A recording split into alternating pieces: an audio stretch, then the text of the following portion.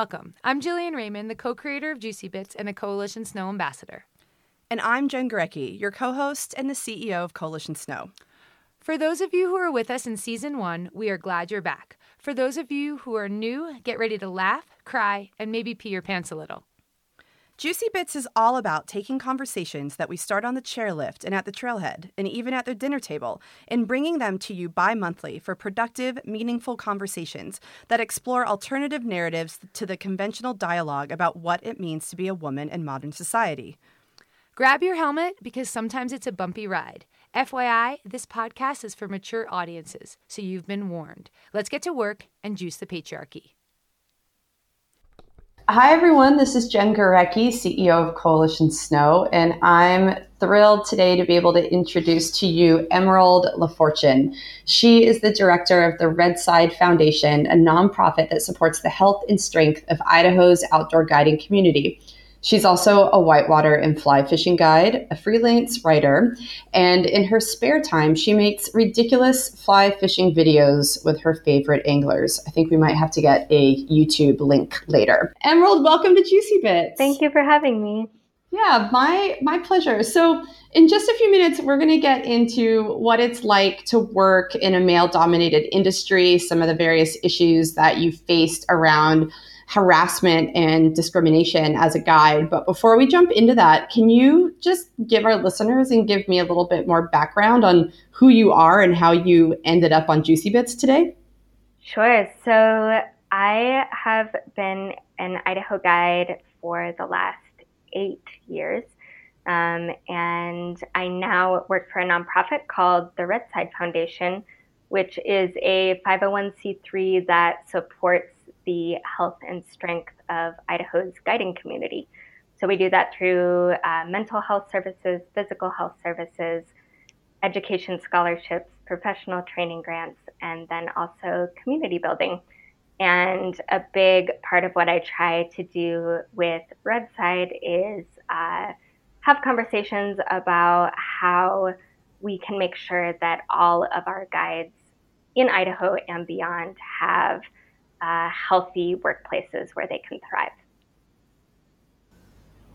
That's really interesting. I myself used to be a whitewater guide. I never got to the point professionally where I wanted to because I wasn't trying to make a living out of it. But I did my guide school and guided a bunch of trips, and actually at one point was the co-owner of a rafting company. So I also have this pretty extensive background in that industry. And it's interesting that you actually worked with a lot of female guides, because my experience was that you didn't see a lot of women in the industry. And when I moved out of just being a guide into this leadership role, because I was one of the owners of the company, I found that my experiences in working with men, and they were all quite young, right? Like most of them were under 25.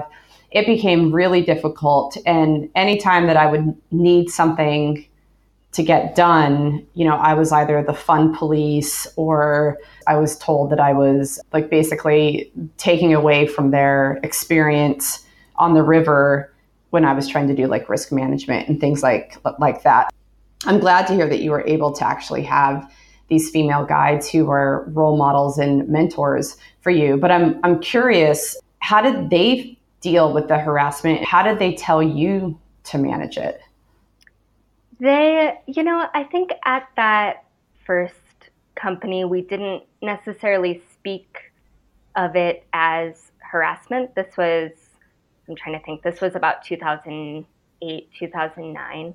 So by no means the early ages of guiding, but definitely not the conversation that we're starting to have today, almost a decade later. So I think then the conversation was really around, it's just things like almost every night all the guys would go out to the bars and wouldn't come home till 2:30, 3 o'clock. And some of the women really gave me a good community as far as saying, hey, it's okay to not want to do that. I was struggling with the physicality of guiding as it was without being massively hungover. So just having a group that sort of showed, I think they led by example in a lot of ways. They would sort of show me, hey, it's okay to not go out to the bars if that's not what you're feeling. It's okay to tell that senior guide to go away when he comes and sits next to your bunk at 3 a.m. and wants to talk to you and talk to you and talk to you,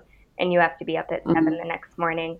They were just sort of a sounding board, and I think more than speaking directly to harassment or discrimination, they sort of showed the way through their actions, and I definitely closely watched what they put up with and what they didn't, if that answers your question. And I think that evolved as I got into, moved into guiding at a different company, and sort of the conversation changed and my views around it changed. But early on, it was really just seeing sort of women taking up space. And I think, speaking to your point of the fun police, I think that's something I hear and see often in the guiding industry. And my favorite example was this woman named Rachel, who was on our crew, and she was a phenomenal boater, super strong. I think all the men on the crew really respected her boating abilities, and she was very sort of soft-spoken and kind, but also she didn't drink, she didn't party, she sort of was out of that scene. She would wake up every morning at 6 a.m. and play country music and then go for a run, while everybody else was like scraping themselves off the sidewalk from the night before. And I think it meant a lot to watch how the crew really embraced her. It sort of taught me that there wasn't one way to be a river guide, and that was really valuable. Yeah. I'm curious, do you think that these other women, and that maybe even you at the time, that you innately understood that the culture of this rafting company and even sort of like the river community was something that was relatively hostile toward women, but you didn't feel like you could say anything about it? Whereas today we live in such a different time where women are actively encouraged to speak out about these issues. Do you think it's that these women didn't perceive it to be harassment? Or do you think that they didn't feel like they had a voice and had the resources to help them navigate these issues? I think it was definitely a lack of voice and resources. I think there's been a culture around guiding, like a lot of outdoor sports and spaces, for a long time, of sort of women entering a boys club. So there's this feeling, and I don't know if this was part of your experience as a guide, but sort of this feeling of you have to play by the rules already set up, and the rules are, sometimes super fun rules, like if you flip a boat, you have to drink a beer out of a neoprene booty or something. Like there's lots of ways that culture is full of camaraderie and fun and friendship and family, but there's also definitely times when I think a lot of women just feel like it's an honor just to be hired, or it's an honor just to be on the training trip. And they, exactly like you said, those voices, I don't want to say the voices weren't there, because I think they've always been there, but maybe the voices weren't being as paid attention to by senior leaders and owners. Yeah.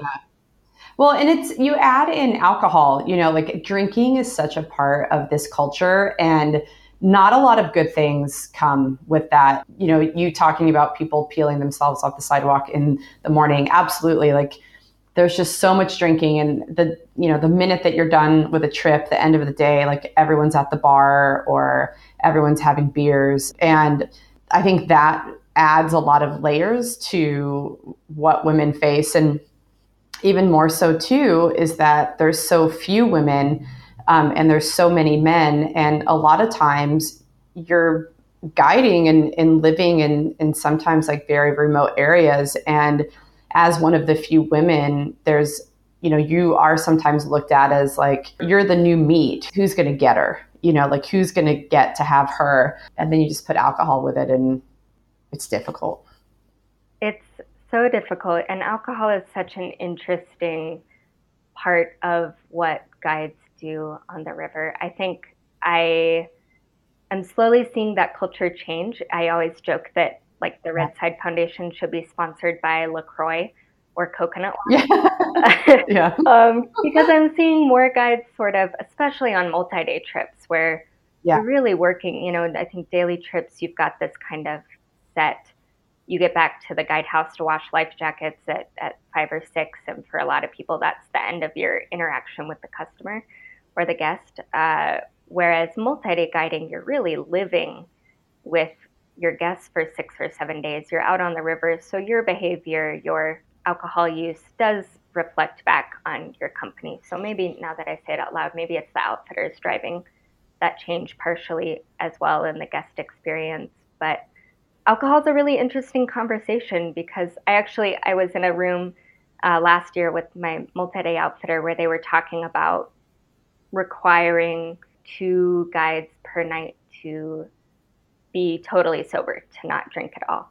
And the conversation, there was a lot of pushback from a community I actually consider to be pretty responsible with their alcohol, all things considered, and compared to a lot of companies and cultures. And so there was this big pushback, and it was interesting for me to think about, what role does alcohol play for us as guides? And I think in multi-day guiding, you're sitting down, you're talking to a bunch of people that you're just getting to know. There's often a huge economic range between a river guide and the people that are paying for these sort of highbrow river and outfitted trips.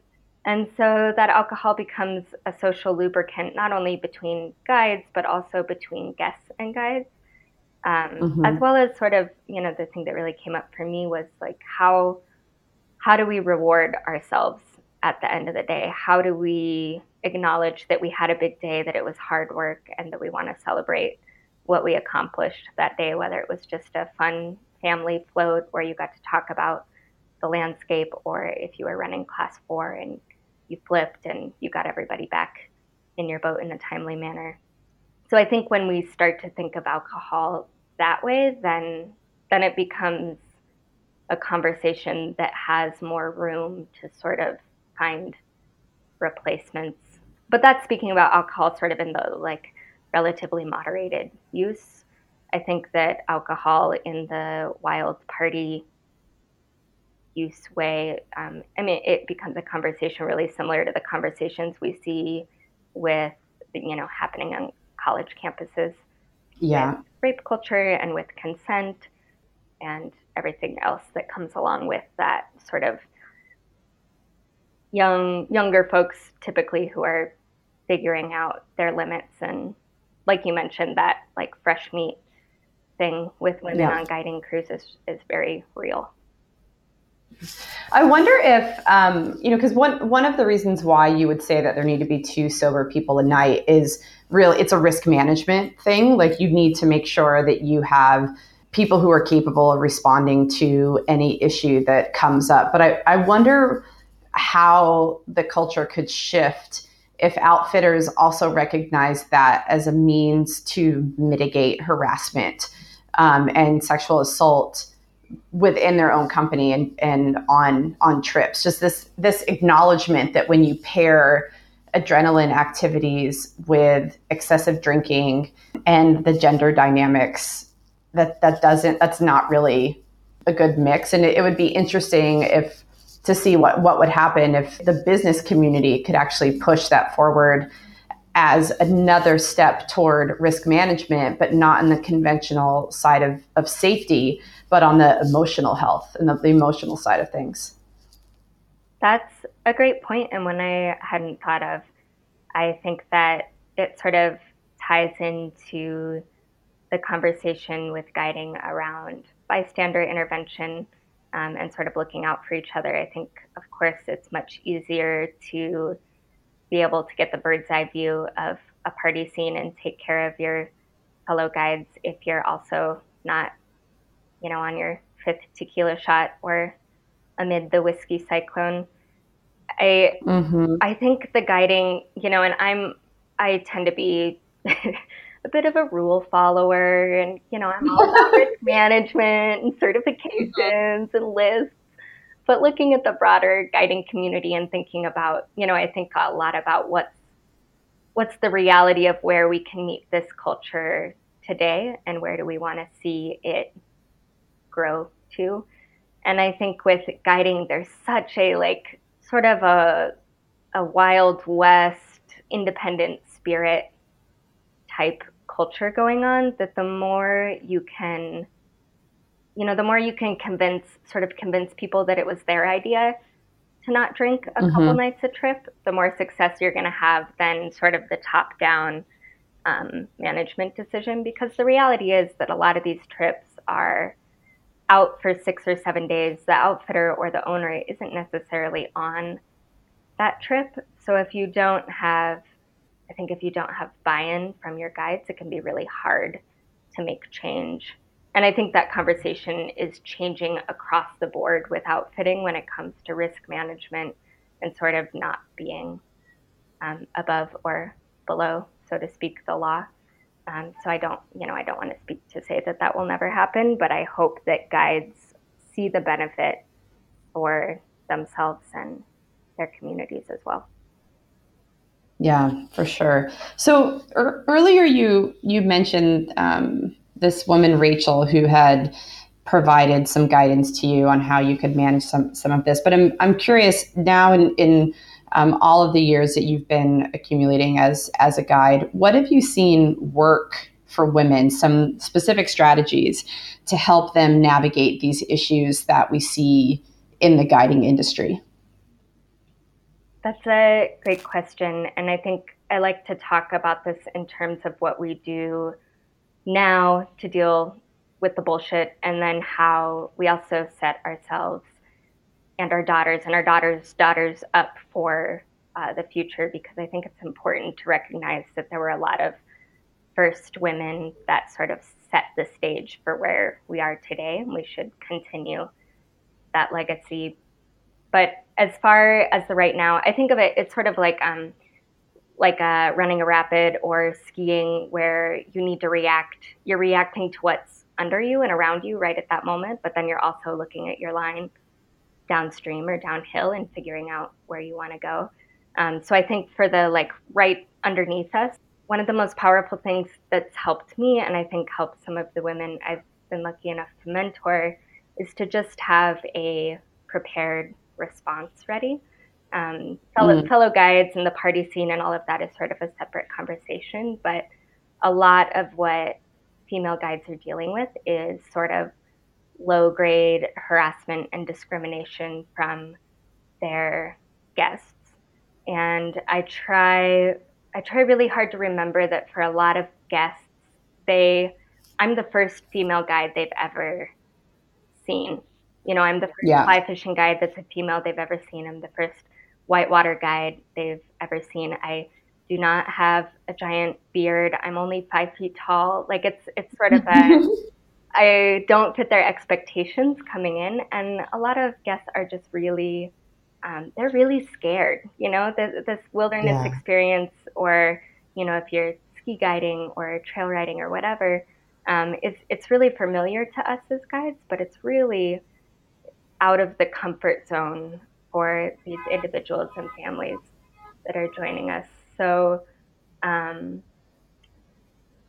really try and think of it as educating them in how to treat a female guide. So an anecdote around this is this one time, so I generally guide in a sun hoodie or a button-up shirt, and it's more about sun protection than anything. But we had gotten to camp, and during the day I'd been talking with this gentleman about how I used to be a competitive gymnast. And so we get to camp, he gets off my boat, I change into a clean shirt, make dinner, then I'm doing dishes, and he comes up to the dish line and says, "Hey, Emerald, I noticed when you took your shirt off that you definitely have the muscles of a gymnast," which is one of these things. I think women in these outdoor spaces, guiding or not, get those kinds of comments a lot, where it sort of raises your hackle a little bit, but it's also this weird feeling of, am I crazy? Was that creepy? I don't know. I know he meant well, but also I feel really weird. And so well, yeah, because they mean it as a compliment, but then you realize that people are looking at your body, right. And that's what's so awkward is you're like, well, I you can recognize that people are trying to compliment you, but why are you? I'm here professionally, and I'm not. My looks shouldn't have anything to do. Yeah, it's weird. Anyways, yeah. continue. Sorry, You understand the weirdness, and I'm sure get it plenty. But instead of, I think often those comments like that really catch us by surprise, and we sort of laugh it off. And I hear from a lot of the women that I've worked with and helped sort of navigate how to start guiding and learn the guiding world that they feel they're disappointed in themselves after when they don't say something. Mm-hmm. So I really train myself and women to just have like a really simple response. So mine is, that comment was inappropriate and it makes me pretty uncomfortable. And you just leave it at that. And of course, this gentleman, for example, was like, no, I meant it as a compliment. You could be my daughter. They sort of do the whole backpedal. And I think I like to give people sort of a strike. I give them a chance. And if they continue to really play boundaries and be creepy, then that turns into a different, hopefully a conversation you can have with your crew. It's about getting yourself through the rest of the trip as safely as possible, and hopefully making sure that they're never on a trip with your company again. But like with this guy, I just said that's inappropriate. He got the message, and we were able to continue forward, with the trip and continue to have a good time. So I think in the short term, having a canned response is really helpful. But that's really brave too, though. I mean, I can see a lot of women, and even some men as well, who might have inappropriate things said to them, not feel comfortable being so direct because we want to be so badly liked. Mm-hmm. Like it's not unreasonable to think that if you say that to someone, that like potentially someone could be like, that Emerald, she's a bitch, or don't, like, of course, right? Like, so you're just basically standing up for yourself and saying something very appropriate in a very respectful way. But that doesn't necessarily mean that what you say is going to be accepted. So I can just imagine some of our listeners now thinking to themselves, like, I wish I had the courage to say something like that because I actually don't want to be judged, or I don't want people to dislike me. Or how would they be able to manage the potential downfall, or like the downside of that? Has that ever happened to you, or do you have any strategies on how to manage the perception of that? I think that's a great point. And I've been lucky enough to work my multi-day trips in an outfitter where I feel like I could say that, bring that story back to my crew, and they would have my back, bring that story back to my outfitter, and he would have my back. And I recognize that that's a luckier situation. No, fuck luck. Luck should have nothing to do with it. That should be the norm. Right. I really hesitate to say, like, wow, I'm so lucky to be treated like a human on the river. I know.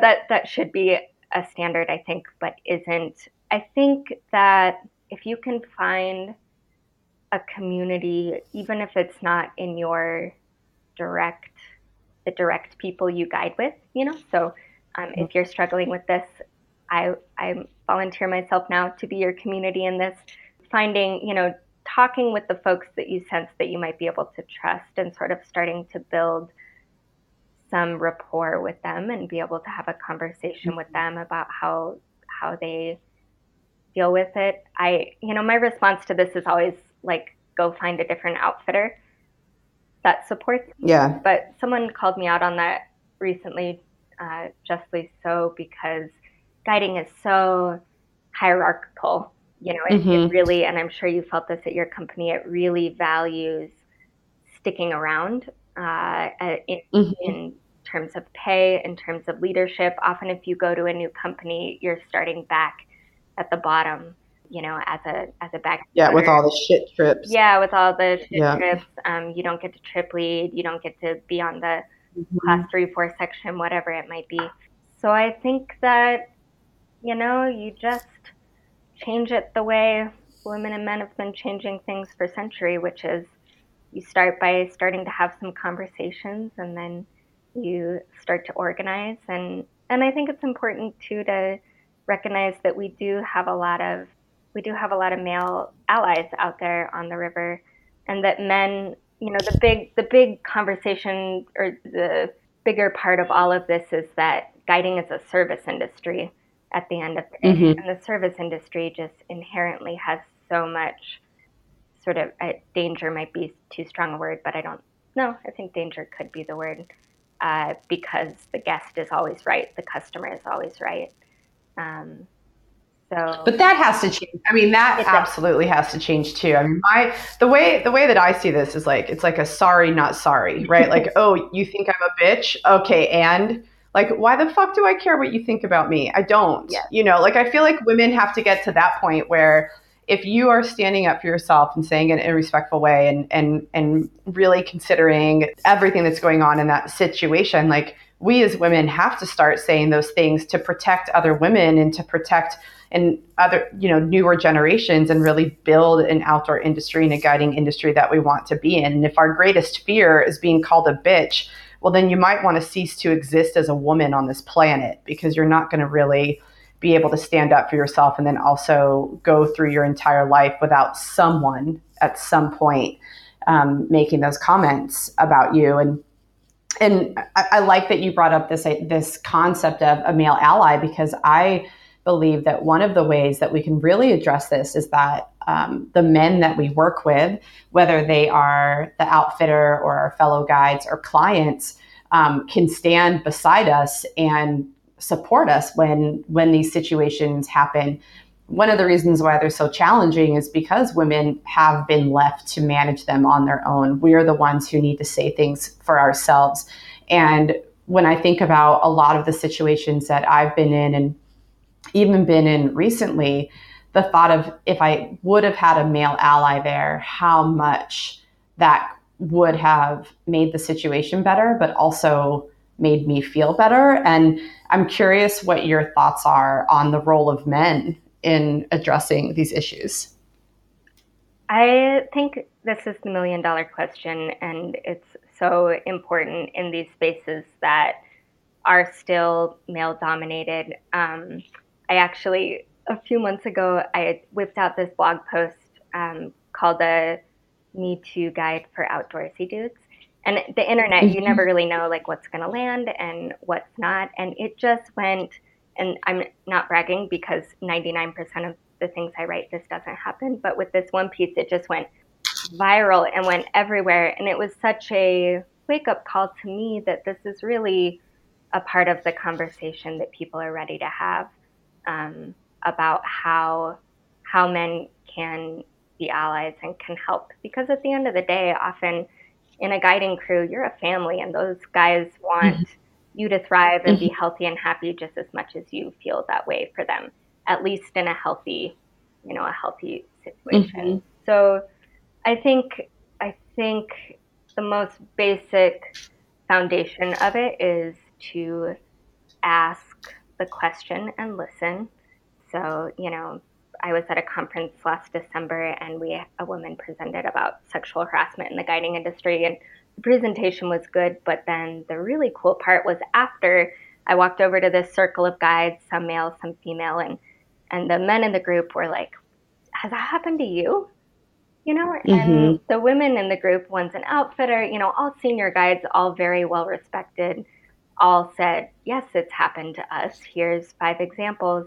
And so I think that is a great starting point. It can't be the ending point, but it's a great starting point.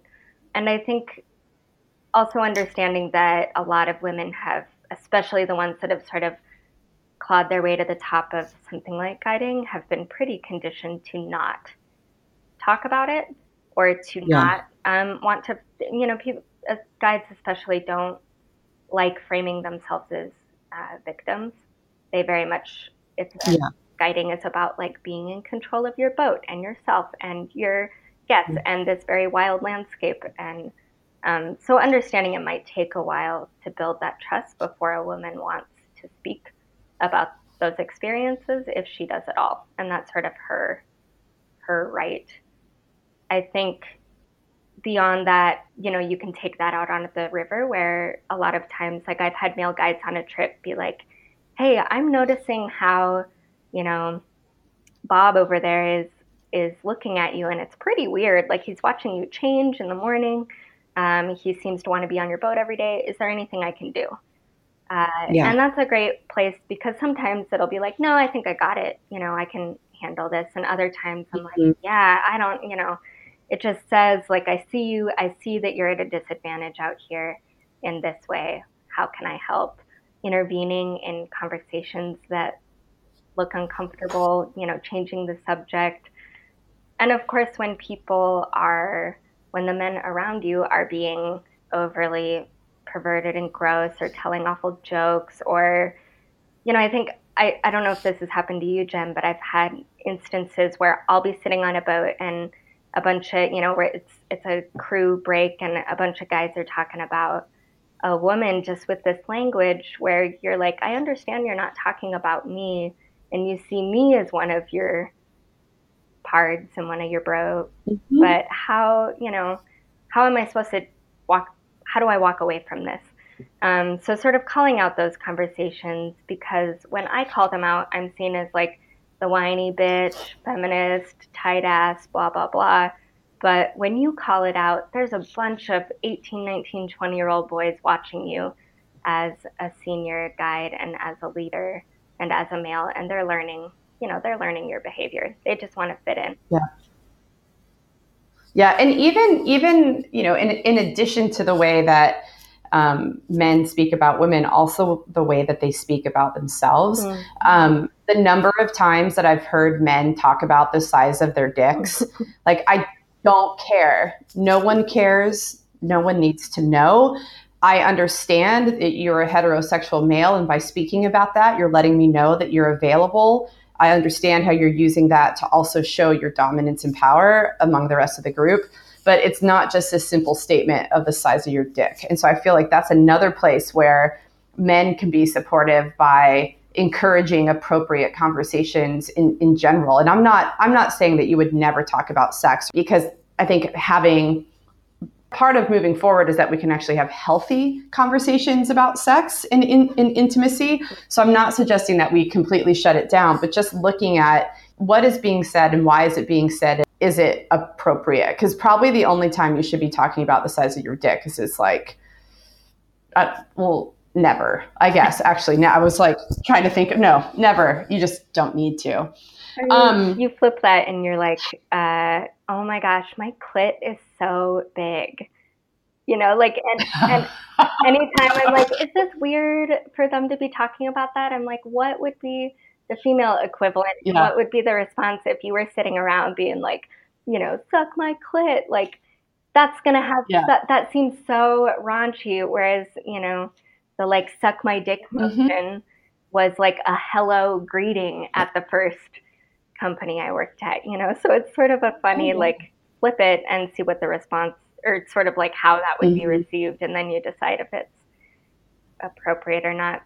But I think you do such an important thing that I'm sure that Juicy Bits has talked about before, which is that patriarchy doesn't just hurt women, it hurts men. And I think that guiding, when the culture of guiding is done well, is such an incredible opportunity for humans just to be humans. I think you see men really taking on these very nurturing roles. They're the nurse, they're cooking, they're making people comfortable, they're checking in, seeing how they're feeling, they're helping ease their fear. Women are having the space to be, to move the heavy commissary box and to row a raft or a drift boat, or, take the lead through avalanche terrain or whatever it might be. So I think that's a great conversation we also need to have about, like, what is toxic masculinity looking like out of guiding workplaces, and how do we serve the men around us too by letting them know that they don't always have to be unafraid. Yeah. Well, and let's get even like a little bit deeper here, because it's easy to talk about all of this in binary terms of men and women, but one of the, there's always an elephant in the room when like two white women sit down and talk about these things, is that like we're both white middle class women and we think it's tough to be a guide. And I'm curious, what are some of the different challenges that you've seen for women of color or for LGBTQ plus guides? Have you encountered that? Have you seen similar things? Is there a whole different set of challenges that community faces? And I just would like to touch on that for a moment. I think that is such an important question, and it always sort of makes me like laugh cry in this industry. Like, that emoji that's like has the two blue streaks down its face, and you don't know if it's sobbing or laughing or maybe both. I see this in guiding, I see this in fly fishing and outdoor media. It's like anytime a bunch of able-bodied, attractive young white women are disrupting an industry, you're in trouble. You're like, really? Yes. If I'm disrupting if I'm the one, space, I'm the one who's shaking things up, right, okay. then like what must that, and I don't know, because like you said, I'm a white middle class woman living in Idaho. I can't and wouldn't speak to that experience, but I think that this is definitely sort of intersectional feminism 101, but I think as a largely white and privileged community, we really need to be thinking about those around us, and we need to be thinking not only about breaking our glass ceiling, but also breaking ceilings and barriers for those around us, and being ready to like elevate those other voices. I think you because again, those voices are already speaking. We just tend not to search them out or to listen. And I think that a huge part of this is hiring. And I think if you asked any outfitter, for example, in a place like Idaho that tends to be pretty homogenous, why aren't you hiring guides of color or another marginalized group? They would say, oh, well, nobody applies. And I just think that's such a half-assed answer, right? It's like, no, try harder, like why take it one step further. And I think we're starting to see our outdoor media do this, and I'm really excited about it. But I would love to see that come over to guiding and outfitting in, why don't you have people of color applying? Why does a trans man or woman not feel comfortable out here? What are you going to do to make this more accessible and interesting as a career? Because I think at the end of the day, if you can't see it just from the social, cultural importance, I think that you can see it as far as the, your bottom line and your financials go. You are bringing in customers and guests from all over the world, all over the country. And the more diverse your guides are in all the different ways that you can be diverse, the more they're going to connect with a guide. I think that we're starting to see, like, for example, there's an outfitter in Idaho who does LGBTQ specific trips. And the outfitter himself is a gay man. And I think that's really important too, right?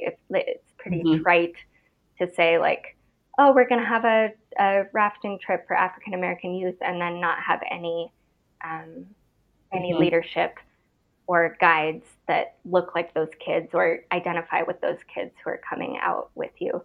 And so I think that these more specific targeted trips are received really well. And I can imagine that they feel that if you're coming from our city centers into rural Idaho, you don't necessarily trust that as someone who identifies as LGBTQ plus that you're going to have a good experience. And you sure as hell don't want to be 3 days into the wilderness and realize that everyone around you, doesn't believe in your humanity or whatever. So I think that seeing the success of trips like that, I'm hoping that will start to permeate outwards into the rest of the industry as well.